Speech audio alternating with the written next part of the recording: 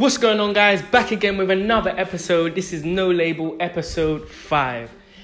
And this episode is entitled The Secret Sauce. I was inspired by this episode by watching a few videos on YouTube because like we all do, we just spend hours and hours and hours watching YouTube. But this time I was actually watching something productive. I've actually given myself a task that I can only watch sort of entertainment type of YouTube for about 1 to 2 hours a day, and then the rest of it I use it to be productive. So on my screen time it probably says entertainment and for 5 hours or something, but actually in general I'm actually not spending 5 hours just looking at cats and huskies, beautiful husky pups or something like that. I spend most of my time doing whatever it is that I think is productive, whatever I think that helps me and contributes to me moving forward. And so I was watching a few videos today and got inspired by a lot of speakers and a lot of talkers sort of spoke on this subject, and I think it was key in everyone's career. And I realized that it can be key in literally every career, in every industry. And I feel like it's the secret ingredient that everyone needs, and even me, that I need it and need to work on it more. But the secret ingredient, I don't know if I should say no? No, I'll say it. I believe the secret ingredient is confidence. And when I'm saying confidence, I don't mean cocky or brash or, you know those type of people that you're kind of like, oh, he's a bit out there, a bit too offensive. No, I don't mean like that. I mean confidence is in an inner confidence, as in a belief in yourself. In any industry, the most successful people had to believe in themselves at some point. Whether it's people in sports, singers, literally any industry, there needs to be an element of belief in yourself in order to do what you need to do. Otherwise, you wouldn't do it. Most people don't want to go up and sing in front of a crowd, but there must be some belief in their entertainment, or some belief that some part of what they're doing is good.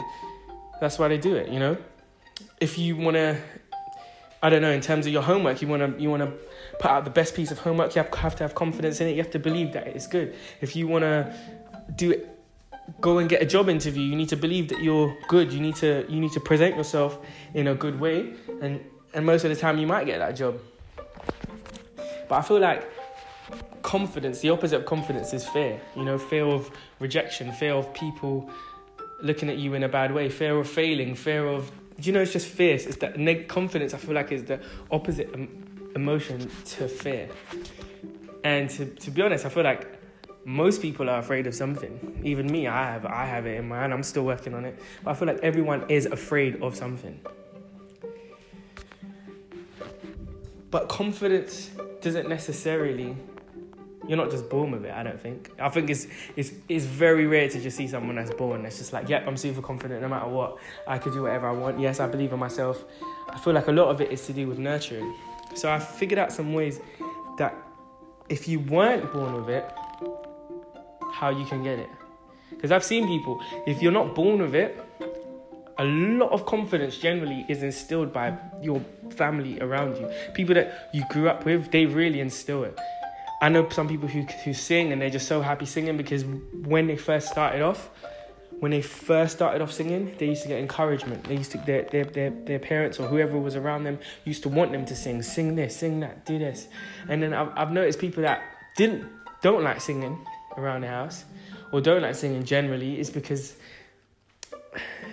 they've had a bad experience with it, whether it's a judgment of people or their family say, you can't sing, oh, this is horrible, why did you do that? So they literally have a fear of doing that because of the experiences that they've had. So with that being said, if you don't have confidence, if you wasn't just born with it like Superman or Superwoman, you was not brought up with encouragement and you've had some negative experience, so you're fearful of things or don't believe in yourself, there's two main ways to go about getting confidence. And there may be more ways, but today I'm just going to talk about 2 ways.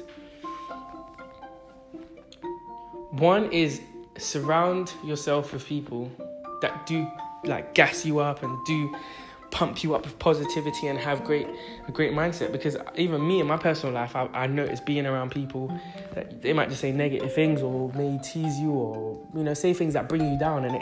And that literally, a lot of people put too much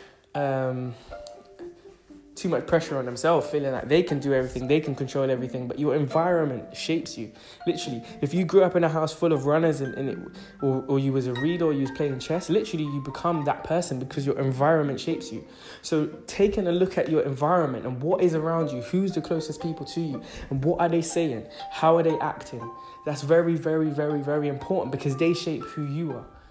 So the first thing is to take a real strong look at who are the people around you. And if you don't have people that are confident, outgoing, gas you up, positive, you need to find those people because those people are out there.